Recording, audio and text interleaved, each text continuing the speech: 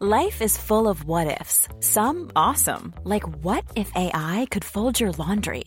And some, well, less awesome, like what if you have unexpected medical costs?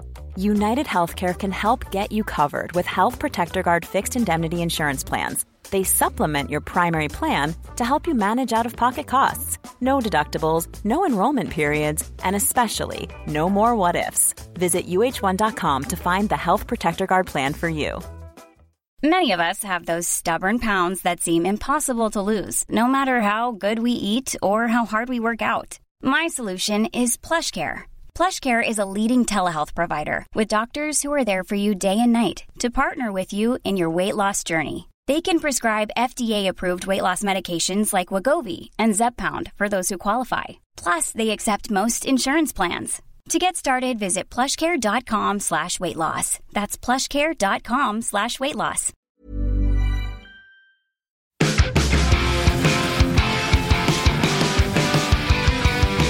Josh Brown, I've had 5 hours sleep. I still haven't finished Final Fantasy IV, but I did give it a good go. I can barely see you right now. You've got a sickness, man. Yeah. Like, you need to get some sleep. You need to stop playing all of these Final Fantasy games and trying to replay Final Fantasy 16 so you can get the Platinum Trophy. What's that about?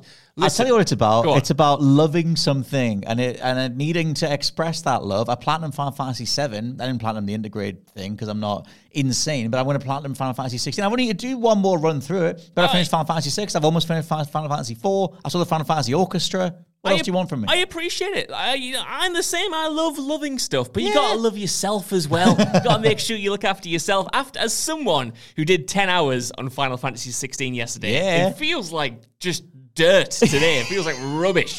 And I didn't even go to bed that late. I'm just like, man, need to take some breaks, need to get some water in you. Some games don't work for big shift stints. I remember doing this with Metal Gear Solid 5 Phantom Pain, pulling 12-hour shifts to get through that thing, and I was loving every minute of it. And I love Final Fantasy 16, I think, a lot more than you, but it's one of those things where certain games, I don't know, there's something about the structures of them, the mission design, the mechanics or whatever it is, and you're too aware of it. You're just doing the same thing too much. That's it. And you know what? We'll get into that in a bigger way later on, but before we jump into Final Fantasy 16 stuff, I just want to shout out people who listened to the last 2 wind-up podcasts where we broke down our top 10 games of all time, which ran like almost a collective 3 hours for 2 podcasts. Which is also one of our most successful episodes, if not the most successful episode. That's exactly what I was about to shout out. I checked the analytics of it after it went up, obviously really recent, and it's our most successful, both of them are both our most successful episodes of the year so far. So thank you very much, everyone who listened to that and indulged our lengthy discussion on our top 10s. And also thank you to the people who got in touch and sent through your personal top 10s. They were a joy to read through as well. Just thank you generally for the response, because those were big recordings, like we said, and it's always nice when something that, because this is so rare, it's always nice when a piece of content that you enjoy, people enjoy as well, because that doesn't always happen. No, and not related to that whatsoever, please keep an eye out for my future Final Fantasy 16 editorial, which we'll be putting together in the next couple of weeks. But yeah, genuinely massive thank you for that. I think that only encourages us to do more stupid over-the-top rankings of stuff. Maybe we rank all the consoles. Maybe every single console. I mean, number one's PlayStation 2. What I want to go back to, I want to go back to when we did our Is X the best year in gaming? I think we did maybe 2013, or we both kind of came up with our Did we do a rank? Did we do separate lists? I think we've done one podcast where we looked back on 2013 and decided if it was any good, and then we did another podcast Is it any good? where we both brought forward our candidates for the best ever year. But I kind of like the idea of just going back to years, looking at it in totality with all of this hindsight and asking, was it as good as we remember? Are there any hidden gems? Did we rate it accurately? Love that stuff. I also wonder about ranking stuff that no one else will ever do and ranking all the Devil May Cries, because no one's if not us, who? Listen, who's going to do it? I mean, that would have been perfect when I went through all the Devil May Cries a few years ago. Now they've all blurred into one. Devil May Cry 2, obviously the best. So, put that number one. I mean, that's absolute insanity, but I can't. I'm in this room with you for a bit, so I can't leave just yet. Not yet. Speaking of things that blur together, we should talk about Final Fantasy 16's lore. Not something that I agree with, but I think that the wider framing of that game, once you get past the second time jump, the one that goes about 5 years in the future, where you start leading the hideaway and start becoming the new Cid, that's a whole thing that the game for me opens up massively. We're not going to do big plot spoilers. We're not going to do big things overall. But we are going to talk about Final Fantasy 16 in depth for now, without bigger spoilers. We'll do a spoiler cast in the future. Well, you've played how many hours? Like nearly 50, right? It's over 50 now. When I hit credits the first time, it was 47. That was doing everything. I was all side quests, all hunts, everything. The only stuff I hadn't done were the specific like combat trophies, where it's like keep someone in the air and do these 3 moves or whatever. Did all them, and then I did all of the. There was some other combat trials I had to do that free up one of the items. You know, Clive has that bedroom full of stuff. Oh, yeah. And it's like different items. There was one thing I was missing on there, and you get it from doing all 6 combat trials. So I did that, and then I've only got to do a Final Fantasy, it's called Final Fantasy Difficulty playthrough, which is also a New Game Plus, to 100% it. So I'm not quite there yet. Over 50 hours, my friend. 38 hours in myself. I'm in the back quarter of it. I've got a few main missions left to go, a few side missions. I've been kind of mopping up all the side missions and all the hunts as I go. So every time I go on a new mission, I'm always up to date with that. I feel like the end is in sight. Obviously, I'm not going to talk about it as a finished product, but I feel like I've seen enough of it now to understand the loops, understand the structure, understand what I like and don't like about this game. And man, it's been a long time since I've felt this conflicted. Yeah, you do feel conflicted. Had such complicated feelings about a video game because so much of it I really like, so much of it kind of bores me to tears. Yep. And I thought it might. Yeah, and coming at it as a non-Final Fantasy fan, we have pretty big differences, I think, on what we're getting out of the experience overall. I want to break down the stuff that you don't like, and we'll do more of that in the spoiler thing, because obviously that'll become specific plot points and whatever, but I adore this game. Yes. This is like by far my game of the year. Nothing is even close to it. Like, it's one of those things where I love the combat mechanics. I love how much the different abilities they give you. I love how much you can build a really cool combat build that is so like experimental. I'm swapping out so many different abilities. I'm unlocking so many different things. I really love the combat. There was so many times where it started to click, and I do think it takes time to click. I do think it takes about 10 hours for it to click, to be honest, in terms of the getting enough icons to swap between enough abilities and stuff. But I totally see why. I forget the name of the dude, the DMC director they got in said it was his masterpiece, the Devil May Cry director, because I just love the way this thing plays. Like, even at hour 50, I can't get enough of it. I can't wait to do the New Game Plus thing. Man, the combat in this game is the thing that I have the biggest and most complicated relationship with, because I agree with you in terms of the moment-to-moment combat and the amount of abilities that you have. You can make for some spectacular fights where you're chaining all of these abilities together. You know, you're knocking people into the air, you're bringing them back down, you're hitting off super moves, all of that great stuff. For me, it is, though, majorly let down by the enemy encounters. Okay. Because for as much variation as I can have in those combat encounters, I find myself just doing the same things over and over again, because the enemies I fight always attack in more or less the same way. Of course, True. some of the enemies have different, all of them have different moves, all of them have different combos, but to me, at least so far, 38 hours in, they're all counted in the exact same way, and I'm flying through the exact same rhythms in each combat encounter to maximize my damage output and get through it as quickly as possible. And that's such a shame, because there's so much potential there. I just personally don't find that I'm encouraged to experiment with it in those combat scenarios. There's two things to this. One, I think that the hunts are where the combat variety comes in from the enemy standpoint, like that giant dragon that you can find.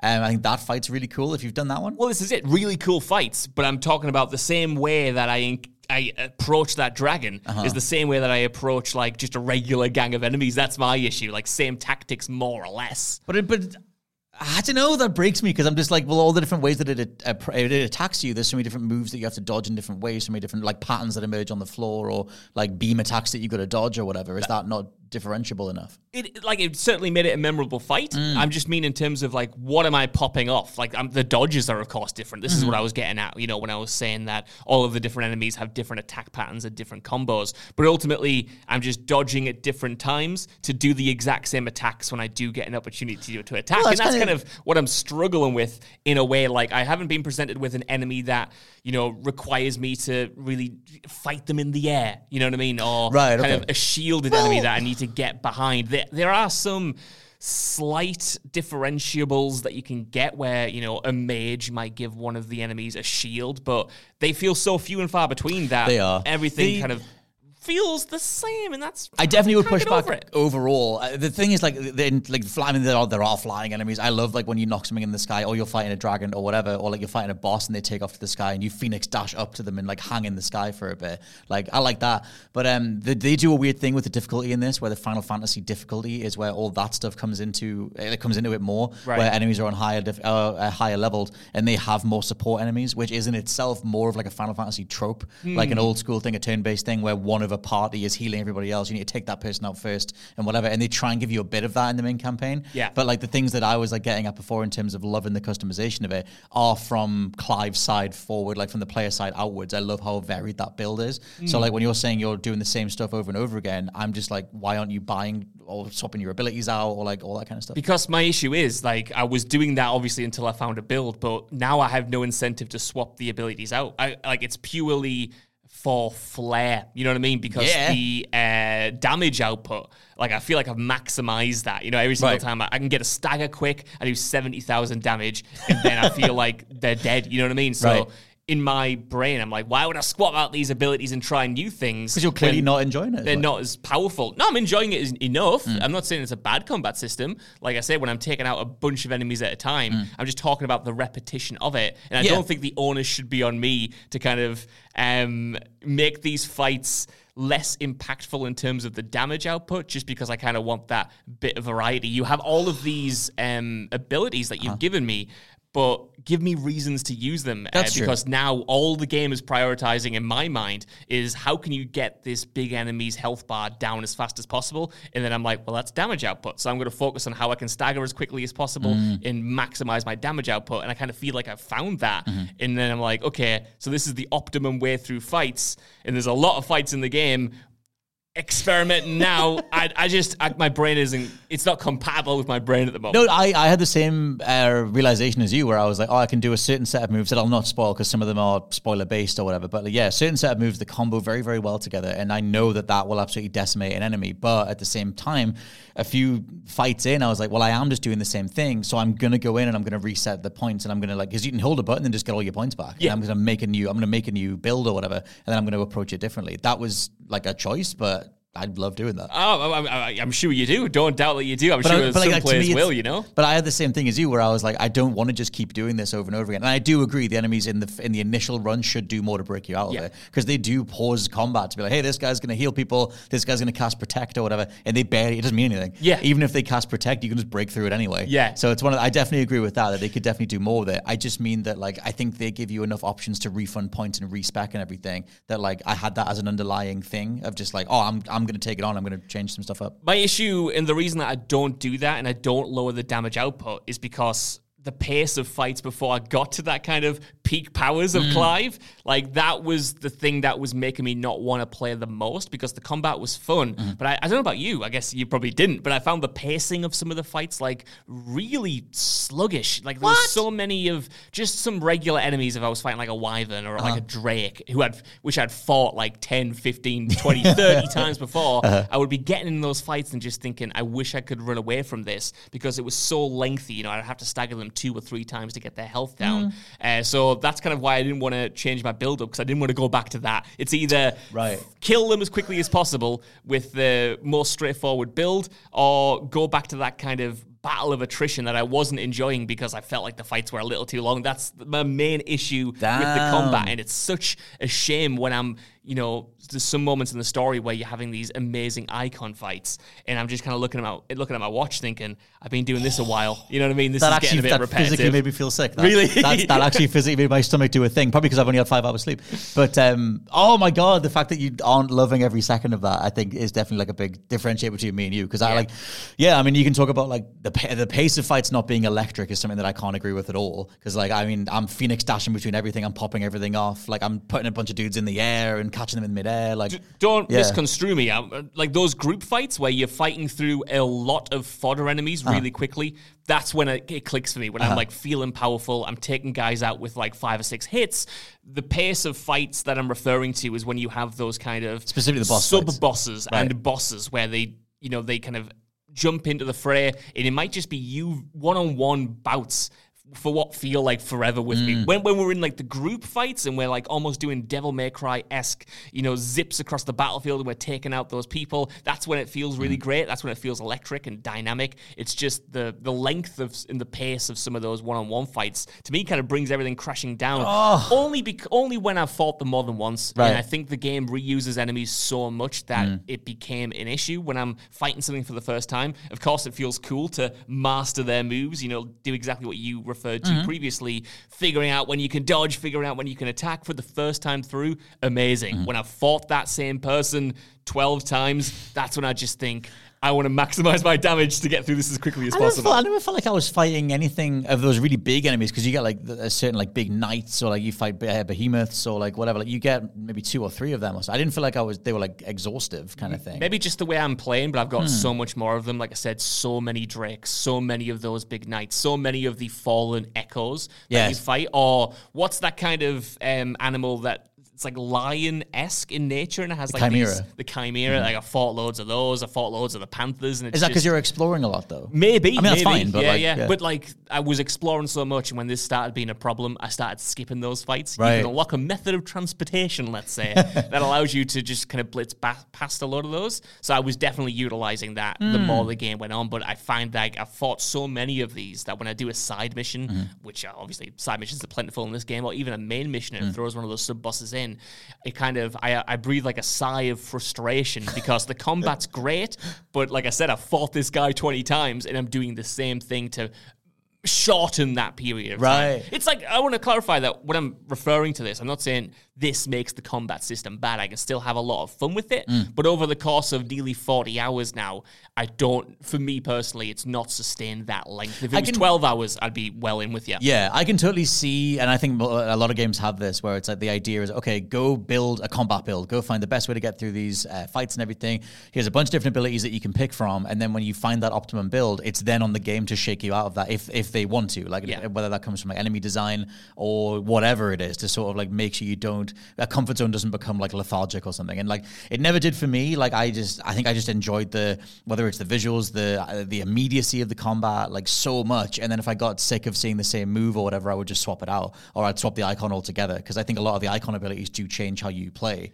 I think they do. I mean, the Titan one is entirely more defensive, like stuff like, Rama's whole thing where you can put like electric nodes on people, or you can set off a defense buff or whatever. It's nowhere near as in depth as other Final Fantasies, but I definitely got enough out of it where I was like, I'm the problem if I'm bored by this. Again, my main issue with this, is that it was playing all the right notes. It was adding those icon abilities onto my previously established arsenal. So it never felt like there was a trade-off if I wanted to try something new, until you get the 4th icon in the game and says you can only use 3 of these at a time. You can only switch through 3 at a time. And that's when all of that variety came crashing down, because previously it was all additive. It was like, I've upgraded some of these abilities that can maximize this damage output, but then I'm getting new ones and I'm not losing anything because I can still switch to, my Ifrit icon at a whim.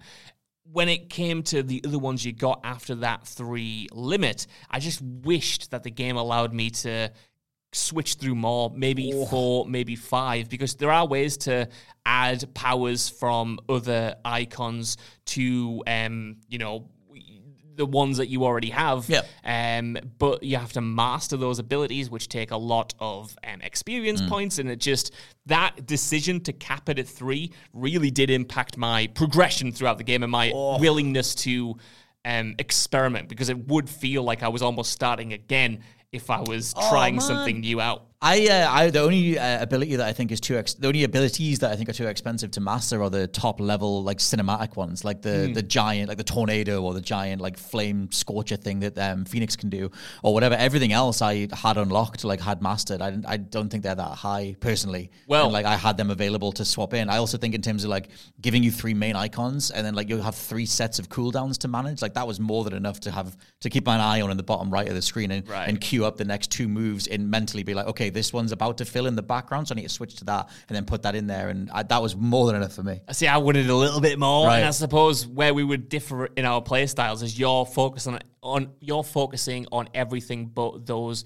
big abilities with each icon. Not necessarily, but I mean, I only had you said, you just unlocked everything else. Smaller ones. The smaller ones. Uh-huh. Those are definitely affordable in terms of mastering stuff. Yeah, totally. But I'm focusing on those big abilities. Right. You know what I mean? Like those. Popping off those big abilities are like integral to my combat experience, and that's the kind of way I was playing. Oh, so that's when it becomes more expensive, because like those are the big supers that I'm building everything else around. So there's a thing with them, which is absolutely worth saying, is that you almost have to. They give you such like what should be big cinematic flourish finishes, but you can just equip them all at once. And I think that felt really weird to me. I was like, I don't want to be locked into these animations over and over again. I don't want to pop these in a row, and so I just didn't. I was like, I refused to do that. Yeah. But like, if you're giving into that, then it's gonna. I mean, I totally get that makes the game boring. There we go. That's it. I think we found a nice little crossroads there, because that's the way I'm playing, because that maximizes my damage output. When I've got all of those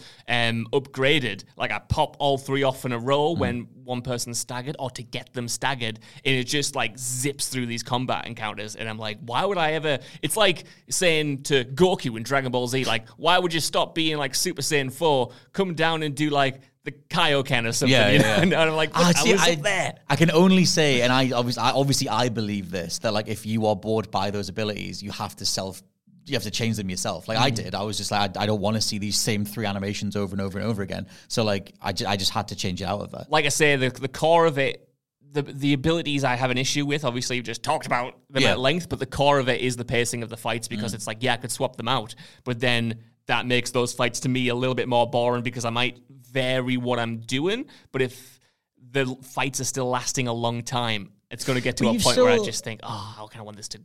I mean, I don't know. Like, I mean, the abilities the different abilities that you combo together do result in bigger like damage outputs. Like, especially when you combine them with like certain things that you're equipping. Like maybe like Gouge will have like 10% more damage or something. So it's like, well, I'm going to have that on, but I'm not going to do that until I've done like Pile Drive, because that's the electric thing or whatever. So it's like for me, comboing that stuff together did result in a greater overall damage output than just having one of the cinematic finishes, which kind of made me think like, oh, you're not supposed to have all of these equipped anyway. Right. Like you're supposed to like build up to have like set the tornado off and then jump up and do everything in the middle of there with your other abilities or whatever. But like, yeah, I mean, that's like I remember thinking that at the very like nearer the beginning when you get like the 4th icon, or like even when you got the 3rd one and you now have 3 cinematic cutscenes to trigger, essentially, where I was just like, well, this is kind of boring. So like, I don't want to just do that. But then I would like, I guess argue, and I haven't really gone back and done the specific number crunching, that I did get better damage builds by comboing more stuff. Right. At least that's how it felt. That's it. I suppose we would never know, because I suppose if you didn't necessarily pop all of those off like within the fully upgraded forms, perhaps, I don't know.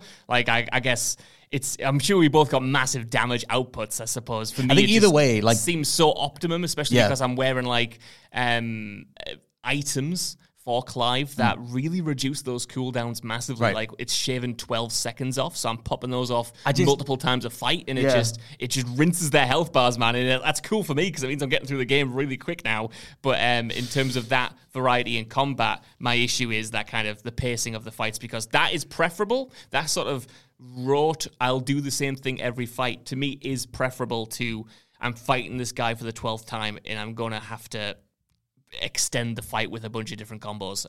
It's just, I can't, because you're choosing to play it in a way that you're not enjoying as much as you could. But like I say, I'm stuck between a rock and a hard place. Because which I is the wouldn't game's enjoy fault, it. like, obviously. I wouldn't enjoy it the other way around, because of what I just mentioned there about like the slower pacing of the fight No, and but the I'm dragged saying out that- nature of it. Yeah, I'm saying that you could find better damage output if you find other ways of comboing stuff together. I guess we'll never know, because I wasn't obviously using this until a certain part of the game. You know, I spent 25 hours playing the way that you described, and I felt like those fights were taking a long time, and I was doing a lot of damage, but nowhere near the amount of damage that I was doing now, and certainly nowhere near the amount of stagger that I'm doing. I hope like some super fan does crunch those numbers, because it is, I mean, like I said, I agree regardless that it is the game's fault that we have to have this kind of conversation on it, because it should be way more straightforward as to the way that, like, without having those sort of pitfalls where it's like, just trigger the 3 cutscene finishes and, you know, you'll burn through the fights. But yeah, I would hope that, like, it's, like I said, someone crunches the numbers and kind of realizes that you are better off making a build, but then it's also the game's fault for giving you those finishes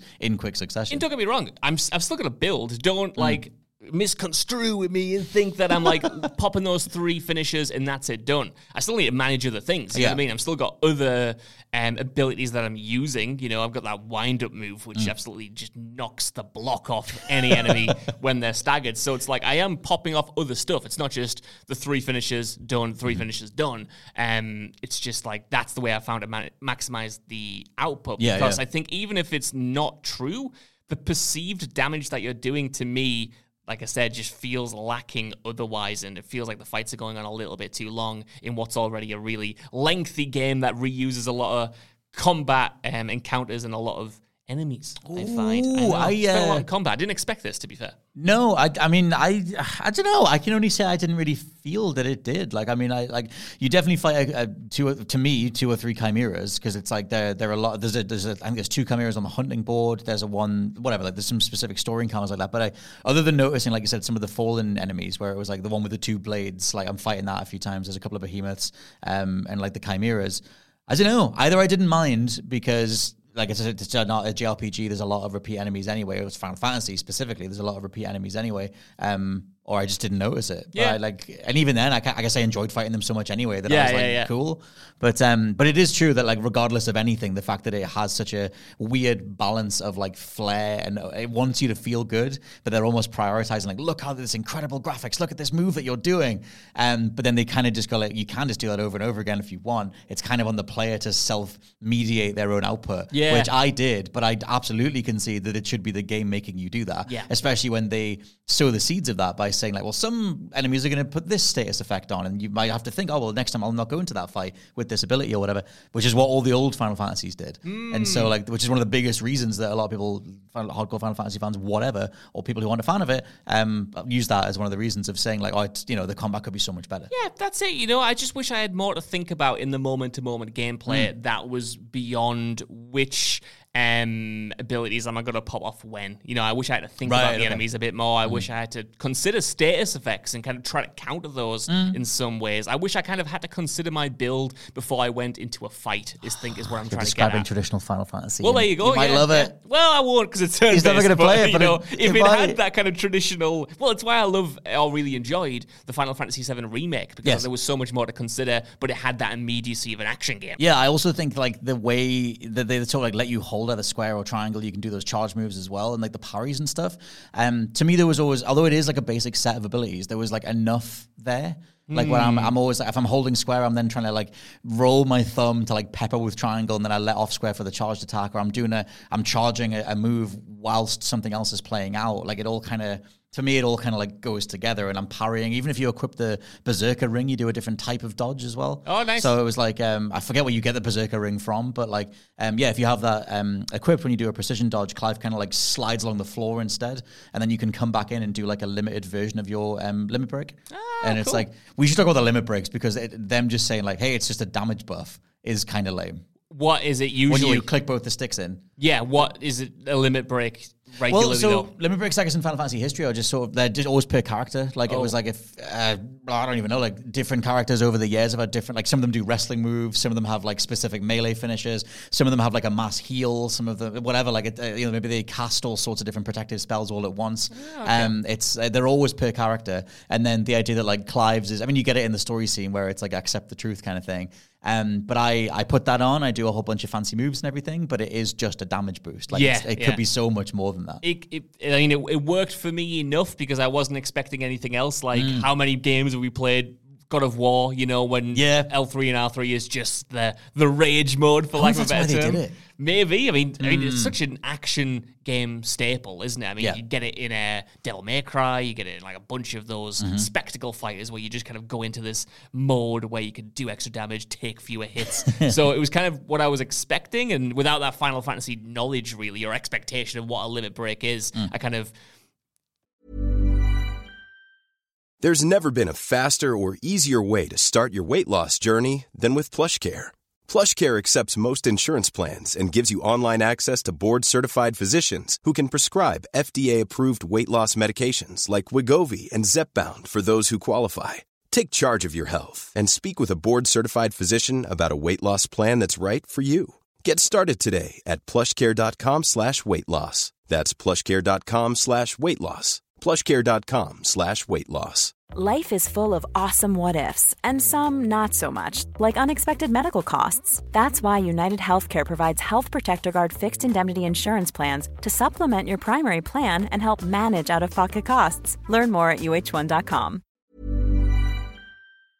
Before we go any further, I want to talk to you about today's sponsor, Masterclass. With the amount of time we spend discussing and analysing video games on this channel, it's always good to understand exactly how these experiences are put together. And fortunately for me, I can do just that with Masterclass. With Masterclass's streaming service, you can learn from the best to become your best, studying and growing with over 200 plus of the world's leading instructors. For me, I've been having a blast using a class on video game design by The Sims creator Will Wright to find out exactly how game mechanics are designed around player psychology, as well as learning how important playtesting is to shipping the titles that you and I both love. But it hasn't stopped there, as I've also been brushing up on my practical filmmaking skills directly from my favourite movie director Martin Scorsese, as well as trying to get back in the cooking game with Roy Choi's amazing course on intuitive cooking.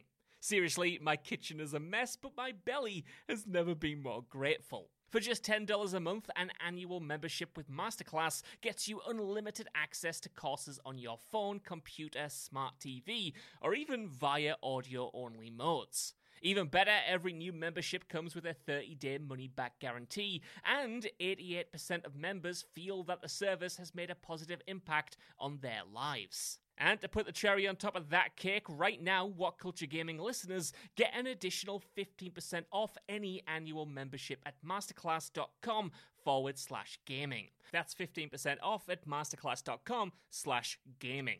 What's that? You want it one more time? Well, that's the URL, masterclass.com/gaming. Right, now I'm going to watch Tony Hawk try to teach me how to ollie properly. I'll see you all soon.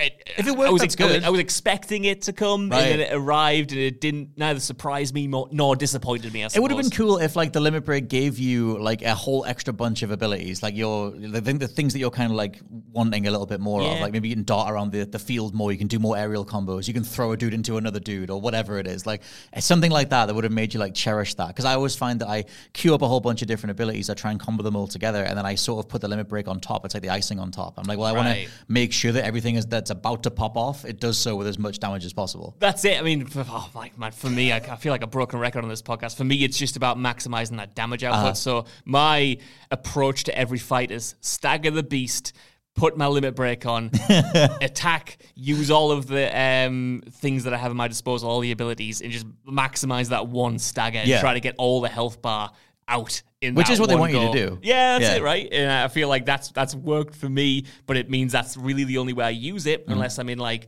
a group environment and I kind of want to take them out a little bit quicker. Then I might slap the Limit Break on, jump from enemy to enemy, and take them out that way, I suppose. Yeah. I think that's, we'll revisit combat stuff when we do the full spoiler cast and things, because then we can talk about the abilities specifically, because I think, for me, like, it was the specific icon abilities that, like, I think added quite a lot to it. It's weird as well, because I kind of wish the game pushed you more towards the combat trials, because they are icon specific, so you do have to think about, like, what an entire icon build, like, how that does change how you approach stuff. I think that's just, it's more some of the end game stuff that you get that, like, does kind of like change the way you approach stuff, even though the Titan one's pretty effective too. We should talk about, like, what this feels like to be your, like, I don't know, first mainline Final Fantasy or whatever, like, as a new story kind of thing. I know you were new to 7 Remake, but how are you finding it overall? It's pretty good. Story things. This game is going to be on my Game of the Year list, right? I don't know where it's going to be on my Game of the Year list, but it's going to be in there. My issue with the entire thing is that everything it does well. It just reminds me of games that have done these things better. Like combat, it works, it is enjoyable at times, but I'm kind of wishing I was playing a Devil May Cry or a Ninja Gaiden 2, you know? And it's kind of the same with the story. Like, I'm enjoying it, but like the rest of it, I just don't have that hook of, I need to see what comes next. I really enjoy all the characters, and I'm going to be very positive about those. You can be as honest as you need to be. I'm definitely in the fanboy, oh my God, I love it. I love every second of it. Oh my God, state. I wish I was there. It's just, it's a very good 8 out of 10 story and setting. I think it just, it started off so well, with the stuff at Phoenix Gate, I thought was incredible, and it's reached high highs in terms of spectacle and action set pieces that have been very enjoyable to watch. Oh my God. I've never felt as invested in the story as I was in those opening hours, and I kind of feel like a lot of the really interesting themes it brings to the forefront, where I'm at now, it's kind of forgotten those and put them on the back burner a little bit, and it isn't necessarily, we have to save this for the spoiler podcast, but isn't necessarily interrogating the stuff I found interesting previously, or kind of going in depth in the same way that it did, because like the start of this game, like I said, got me in so much, and now it's kind of become a not one-dimensional, but more one-dimensional version of what was there I can't to begin with. I can't wait until we can talk about this properly, because I absolutely massively disagree. Amazing. And oh my God, I can't wait for that conversation. But yeah, I mean, I think like the way that they sort of start things out, well, it's not spoilers for the whole game. We'll just talk about what's in the demo at the very least. I think anyone listening to this is playing it anyway. You've already talked about the Sid stuff, so that's kind of I just spoiled. said that you like become Sid. I don't know. Whatever happens with that. But yeah, I think in regards to like the way that they set stuff up, it's almost like this mystery narrative. You sort of have this thing of like what's happening, why is Ifrit and Phoenix fighting each other, what's Clive's role in that thing, who's the hooded dude, who's the man made of fire, what's all that stuff. And they shift gears pretty notably after that second time jump, which that was the bit where from then on in, where I think I said it before on a podcast, maybe I didn't, I was massively in from then. That was when I was like, I absolutely adore and love and cherish this, and I need to see every inch of it. Yeah. And it was the whole embodying the leader thing, and looking after the hideaway and looking after the people, and like what's next, and where are we in this world and all that kind of stuff. And that's the stuff that I just massively fell in love with. So it's a weird thing, because I do think it's intentional how much they take their foot off the mystery narrative stuff. It's still there. It's still kind of in it's still the backbone of the game kind of thing. But it's doing so much more, like through its side quests and through everyone that you talk to and all their backstories and all that kind of stuff. Yeah. That like I was like, oh, you're playing a completely different hand than I thought you were, and I grew to absolutely adore that, and I think that's what makes it the 5-star thing. But like, you do have to go looking for it, but I do think that's the point. That stuff, when I have found it, it's been good. Like I say, everything in this game is good. I just want it. I want that extra level of that surprised me, that's hit me on an emotional level that I just sadly haven't quite had. But if I can talk about something I really do like, yes, and that is the world itself and the adventure feeling of traveling through all of these different towns, being on this big journey throughout this entire world. And that, I think they absolutely nailed. Every vista you come across is better than the last. There's so much lore surrounding that you can lose yourself in. So many interesting characters that pop up and remain memorable, even if they don't have that much impact on the overall story. That kind of focus on being a person in a land much bigger than you and trying to go from point to point and seeing what's behind the next hill. I think that feeling is great, and it's even better considering it's not an open world game. There are open areas, but it's not like one big land you can explore freely. The way it ushers you through that world is definitely been the highlight for me. I'll tell you what's weird with that is that like when you're on the world map, you can choose to drop into any of those obelisks, but then when you look at the local map, it is all of them connected. Yeah, like it almost is an open world game, but then it's not, because it's so corridor based. But then they also have other bits where it's just massive, huge expanses for the kind of just the sake of it. Totally. Kind of just areas to grind in. They kind of feel, I mean, obviously, like the leadership team is from Final Fantasy 14. Like it is Naoki Yoshida. Like those areas feel like MMO areas. Yeah. Which is like where you can see all the enemies roaming around, which is what Final Fantasy 12 started to do. And like that's kind of like a whole thing. God, the whole game feels like an MMO, Scott Tilford. And I don't know if you agree with that or not, but from the side quests to the combat's obviously more involved, but you know what I mean? It gives me an MMO vibe. The side quests especially give me a giving MMO, and that is cool, but there's something about this being Final Fantasy 16 where I personally expected a level of detail and a level of variation that isn't necessarily there, but it doesn't detract from what you were mentioning earlier, that those side quests can be worthwhile from a story perspective. They continue subplots that you wouldn't otherwise get if you were just barreling through the main campaign and make that world feel more lived in than it would otherwise, even though they do a pretty good job of that in the main campaign anyway. No, man, the side quests are the thing in this game. Like, it's the thing that I've written and recorded a whole thing on why the game is genius. It is entirely because of the side quests. Interesting. Tell me more without spoiling the video, please, because I don't know if I there can yet. Oh, okay. You should be there. If you're not feeling it, then it's not working for you. But okay. the detractors of this game that are just like, oh, I hate the side quests, they don't mean anything, you could not be more wrong. Right. Like, you're completely missing the point. If you're like, not you, but I mean, if anyone's just sort of not even bothering with them at all, not even trying to see what they're getting at and like how they change over time and how like the characters that you encounter, how they change over time, like that's entirely the whole point of the entire game. Oh, yeah. It's just like, like it's right there. I love that stuff. I just wish they were more involving from a gameplay perspective. I almost wish like sometimes they wouldn't have any gameplay at all, because so many of them are like, fight these 5 bandits again that I've fought it's a million so weird because times. And the stories are great, but what you're doing sometimes feels like padding, other times feels authored and really well delivered. It's a really weird thing, and I can get into this more when we can fully get into it, but I love the juxtaposition, the fact that all they need is you to just take a minute out of your god-fighting day to make sure they have a warm meal, or to just make sure that they can actually like have a house or whatever it is. Because in that world, obviously, you have bearers, you have magic users who are hated, and there's a whole sort of metaphor for like racial divides or otherings or whatever it is.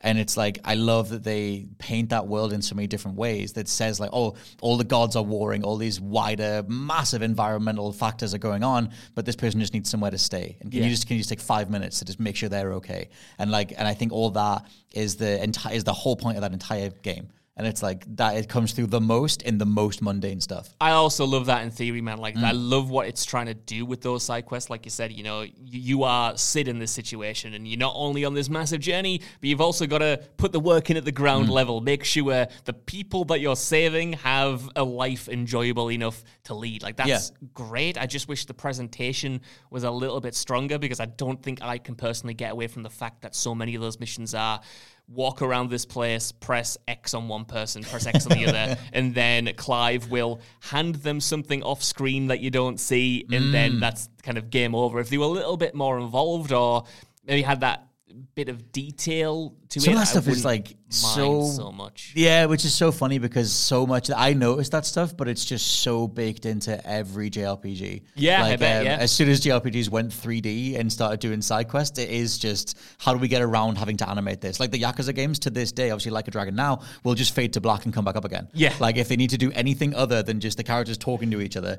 if someone gets attacked, it'll just fade to black. You'll hear like a punch noise, and then someone will be holding their head. Like I've largely just completely accepted that. But that's a whole other thing about, I guess, the economics of animation. Do I really need to see that, or whatever it is? That's interesting, man, because that kind of extra layer is the only thing holding those back. Again, what a stress. Those missions are still good and still worth doing. I just think they would hit more for me if I had that little extra level to it, and if I wasn't kind of filling in the blanks, because again, it almost feels like I'm playing an MMO in that regard, where I'm doing a lot of the heavy lifting in terms of imagining what's happening. But what I'm really doing is pressing X on this person, X on this person, then it's quest over, and we get the cool text story. I think, that's about it. That's definitely true in terms of like the utility. Yeah, what you are doing as a player, like you're holding a button to interact. Maybe you do a combat encounter or something. But I just think it's written so well. I think the script of this game is phenomenal. Nice. There are bits, I mean, you should have had quite a lot of it where it's pretty well written at this point. Like, you're pretty far through. This is it, pretty well written. That would be my assessment of it without slagging it off too much. Pretty well written, not amazingly written, I would say. Yeah. I think, it's one of the things, we'll get back to it when we do like more spoilery stuff. I don't think the main villain is especially well written, even though I like what they're getting at with that thing. But yeah, it's one of those things where like the way that they paint their world and how much they commit to a certain message that like kind of like comes through as you get through it. I ended up just absolutely loving, and I was like, it permeates everything, and I absolutely love it. But yeah, what do you think of Clive as a character? I think he's good. He's a husky man. Like, I'm going to use that phrase so much in this podcast. I think he is good. Right. I don't think he is amazing. Right. I like his characterization. I like his voice acting. He's not a character I'm going to be thinking about in 5 years' time. You know what I mean? Okay. But I'm enjoying it for while I'm in this entire game. I'm enjoying while I'm in there. I'm just not thinking about it when I'm not playing it. They do. They try and walk such a line with him where you think about, like, I guess you don't have the reference point for this, but you think about previous Final Fantasy protagonists. It's nearly always been a near-mute protagonist. Actually, as I say that, I'm kind of just thinking more of who he reminds me of, which is Squall from Final Fantasy VIII. Okay. And he talked and stuff, but he was like a very, like, I'm brooding and I've got the world on me. And it's like that. I mean, Ben Starr's a phenomenal voice actor. Like, when he's just talking, then he shifts into Clive mode. It's great. And I love his performance. I do really like Clive, but they try and walk a line between, like, you're a video game character, you're a video game protagonist, they are walking this line between MMO and live action game. And then also we need to have all this emotional investment. And you get that in the opening, like you said, where it's one of the strongest points where he's like freaking out over what's happening with Joshua. Yeah. And he's really, Ben Starr's like giving it all in the booth. So good. Good. Like one of the best performances of the year or the generation. And there are other moments like that too. But they almost, I think it's intentional, have that trade-off where like his work becomes him and all he is a utility to do something else. Because they have really big scenes about like, is he actually taking care of himself? I'm trying to phrase why I think what I think without spoiling things. And the general, I'll talk to you more about this when we come up there because I want to go into detail. My main issue with these characters is that they all have an amazing starting point. They all have that one bit of backstory that makes you want to know more. I've just found with all the characters, I've never gotten to know more. They are defined by like a big event and they have a very solid characterization, but they exit the story. Clive obviously doesn't. Clive's throughout. Right. They exit the story or they exit their development in the arc at a certain point, and that's kind of like all they are, which is... I'll give you that for Jill. Yeah, that's definitely... Well, I don't want to name a bunch of characters, but there's like... I got the same feeling with Titan and... really? Okay. I know that's the dominant. That's Hugo Kupka. Yeah, he's probably the best so far, but even then I kind of felt like there could have been more to do with that character that they haven't done so far. I guess you'll see to some degree. Same with like Clive's relatives, a few of which you see throughout the game, including his mother. I thought like just as her story was getting interesting, they kind of just drop it. And there was a few times where it has done that, where there's so much potential in the story, in some of the other themes that we'll touch about in the spoiler podcast, where it's a great starting point. I was just always after more. I was always after like a twist or a turn in their development, and I never quite got it. Especially with Jill, who, you have an entire mission surrounding her backstory and why she is the way she is right now. But then since then, I've kind of felt like we've not done much else with you, Jill. And the same with Clive. Clive has that great first couple of hours before the time jump. And I felt like who he's been after the time jump has been way more consistent and has had way less development than he had in the first 10 hours or so, which I think is intentional because like he's so lost like after everything that happens at the beginning, and then he's just put into like slavery servitude as one of the whatever you call that initial group of military that he's part of, and then obviously like Sid's influence is what shapes him because he needs that sort of guiding light because of what happens with his own dad. Like I would say like that's entirely intentional. You're meant to feel that change in gears when you have the 5-year jump. Absolutely. Oh yeah, 100%. I don't disagree. Like I said, that development across the first 10-hour period until that point is amazing. When you get that change, it makes sense because of what's happened before. I just feel like since then, he hasn't had anywhere near that same propulsion. Maybe it's because he's defined as who he is. Yes. And maybe that works for a lot of players, but considering I've spent 27 hours with him since then, and he hasn't changed much or he hasn't shown much of a development. That's my issue with it, where I'm like, you've got all this great stuff and it's really good. Again, it's really good. It's just you have the potential to kick it into next gear, and I don't know. I feel like they took the foot off the pedal with all of these arcs. No, it's definitely the thing that I just said about him becoming his own work, and they have a scene that directly addresses that, like to try and walk that line of almost being metatextual about it and just saying like, hey, we recognize that we've made a video game character out of our human. And then try and grant you. I think you've had that scene. You should have had, but we can talk about it more in the spoiler stuff. But it's like, I think they're trying to walk those lines. For me, they massively work, and I think it's great. But like, it's not going to work for everybody. In general, though, like I think that it is. I kind of love that it's massively divisive to a degree because I think there's so much to talk about. And because I had all the words muted on Twitter for like the last sort of 2 weeks, it was funny coming back out of that because I had everything muted, every permutation, every character, everything. So I didn't see anything on social media for the Final Fantasy 16 discourse, to give it a word. And it was funny unmuting all those words and being like, oh, people are massively divided on this thing. Right, and then looking at like Japan's sales and how it's like a 90% drop off in the week after, but it's only boxed sales, and it's like that whole thing. Square Enix still seem to be happy with its progress, and they're like notoriously hard to please with stuff. And it's like the fans, like if you like it, you tend to absolutely effing love it. And so I'm seeing a lot more of that on social media. But then every now and then I'll see a post of someone just saying like, but this didn't work, and this kind of drags it all down and whatever. And I think we'll end up landing on both those sides.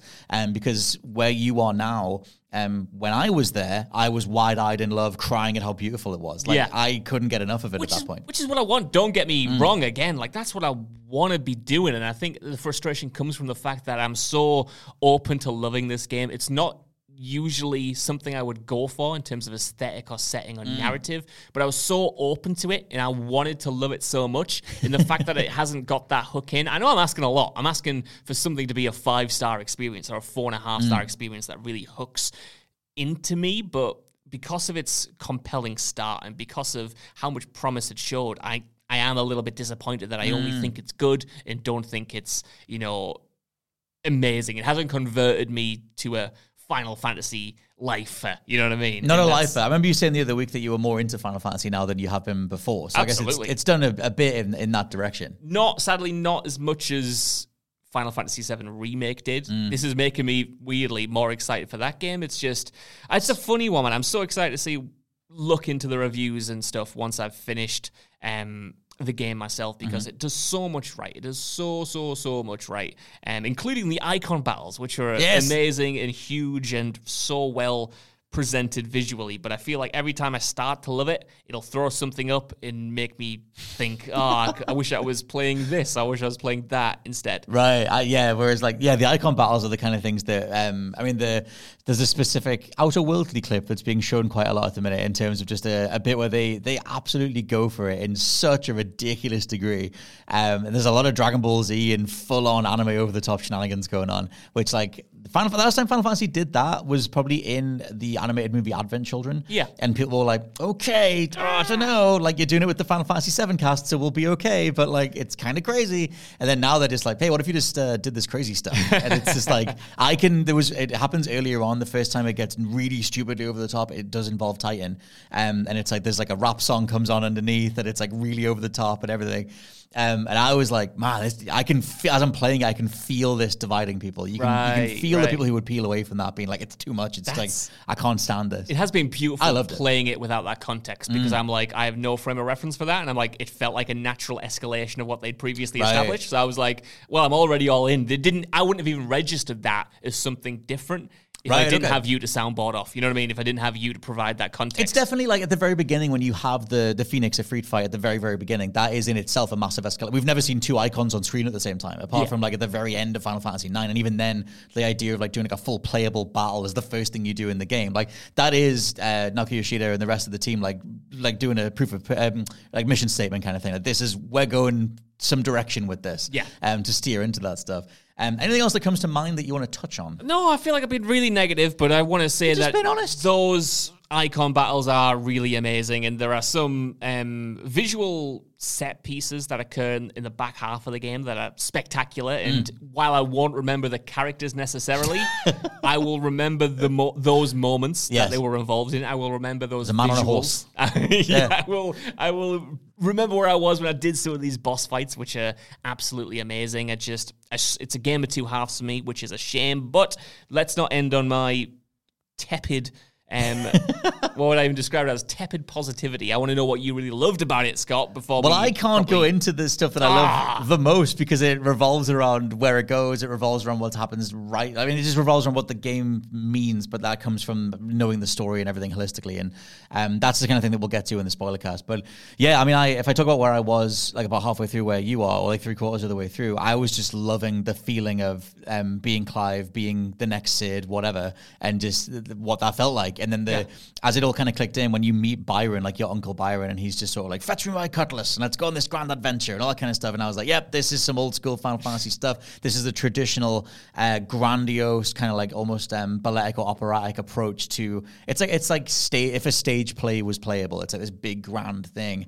And I just love there's a grandiosity to Final Fantasy that nothing else nails. I don't want to. Again, I was just said I want to end on a positive. I agree. The grandiosity. Ask me who's Byron. The grandiosity is unbelievable. The scale of this game is crazy. Those cutscenes are so well directed. I would rather watch the movie of this game. You should watch this game. I think. Yeah. My core opinion of this game is just every kind of thing, from the story to the combat to the world to the RPG mechanics. It's just like it doesn't have that extra level of detail that I, for whatever reason, expected from a mainline Final Fantasy game. I expected, at least in one of those areas, for it to have the sense of, mechanical innovation that I would expect out of a Naughty Dog game or a Rockstar game. Not across the board, of course, but in terms, in one aspect more than the rest. But I kind of feel like all of those pillars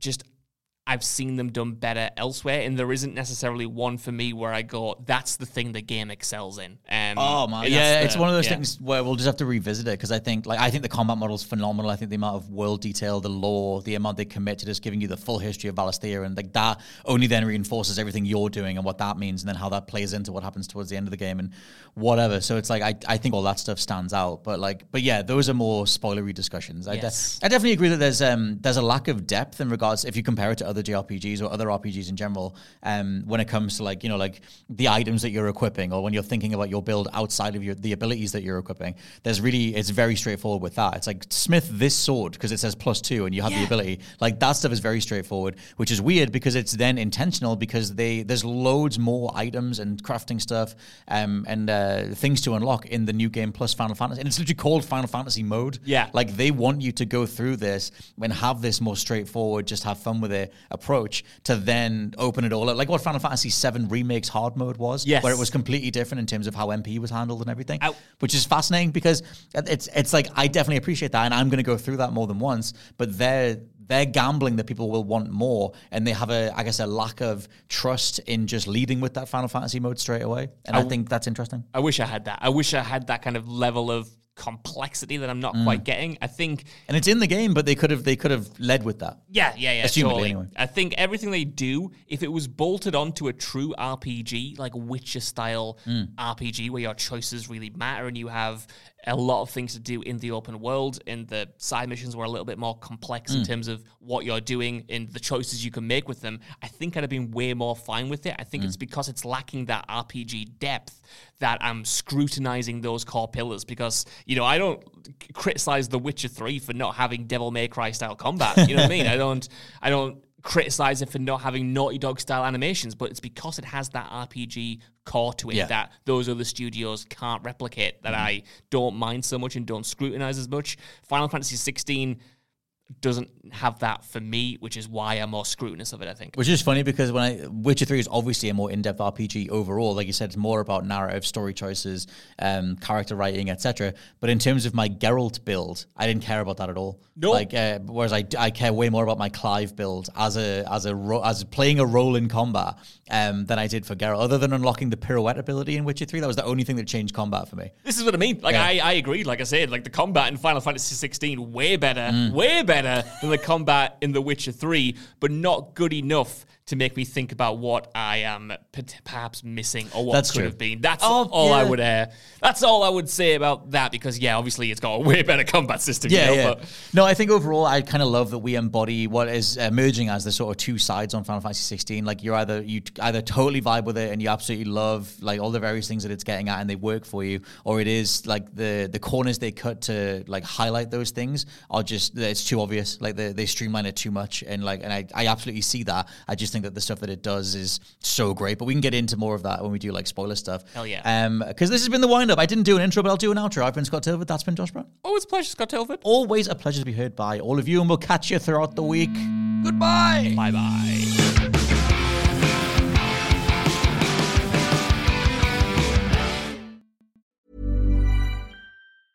Hey, it's Danny Pellegrino from Everything Iconic.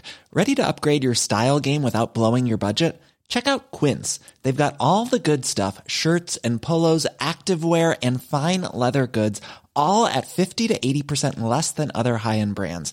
And the best part? They're all about safe, ethical, and responsible manufacturing. Get that luxury vibe without the luxury price tag. Hit up quince.com/upgrade for free shipping and 365-day returns on your next order. That's quince.com/upgrade. Hi, I'm Daniel, founder of Pretty Litter. Cats and cat owners deserve better than any old-fashioned litter. That's why I teamed up with scientists and veterinarians to create Pretty Litter. Its innovative crystal formula has superior odor control and weighs up to 80% less than clay litter. Pretty Litter even monitors health by changing colors to help detect early signs of potential illness. It's the world's smartest kitty litter. Go to prettylitter.com and use code ACAST for 20% off your first order and a free cat toy. Terms and conditions apply. See site for details. Even when we're on a budget, we still deserve nice things. Quince is a place to scoop up stunning high-end goods for 50 to 80% less than similar brands. They have buttery soft cashmere sweaters starting at $50, luxurious Italian leather bags, and so much more. Plus, Quince only works with factories that use safe, ethical, and responsible manufacturing. Get the high-end goods you'll love without the high price tag with Quince. Go to quince.com/style for free shipping and 365-day returns.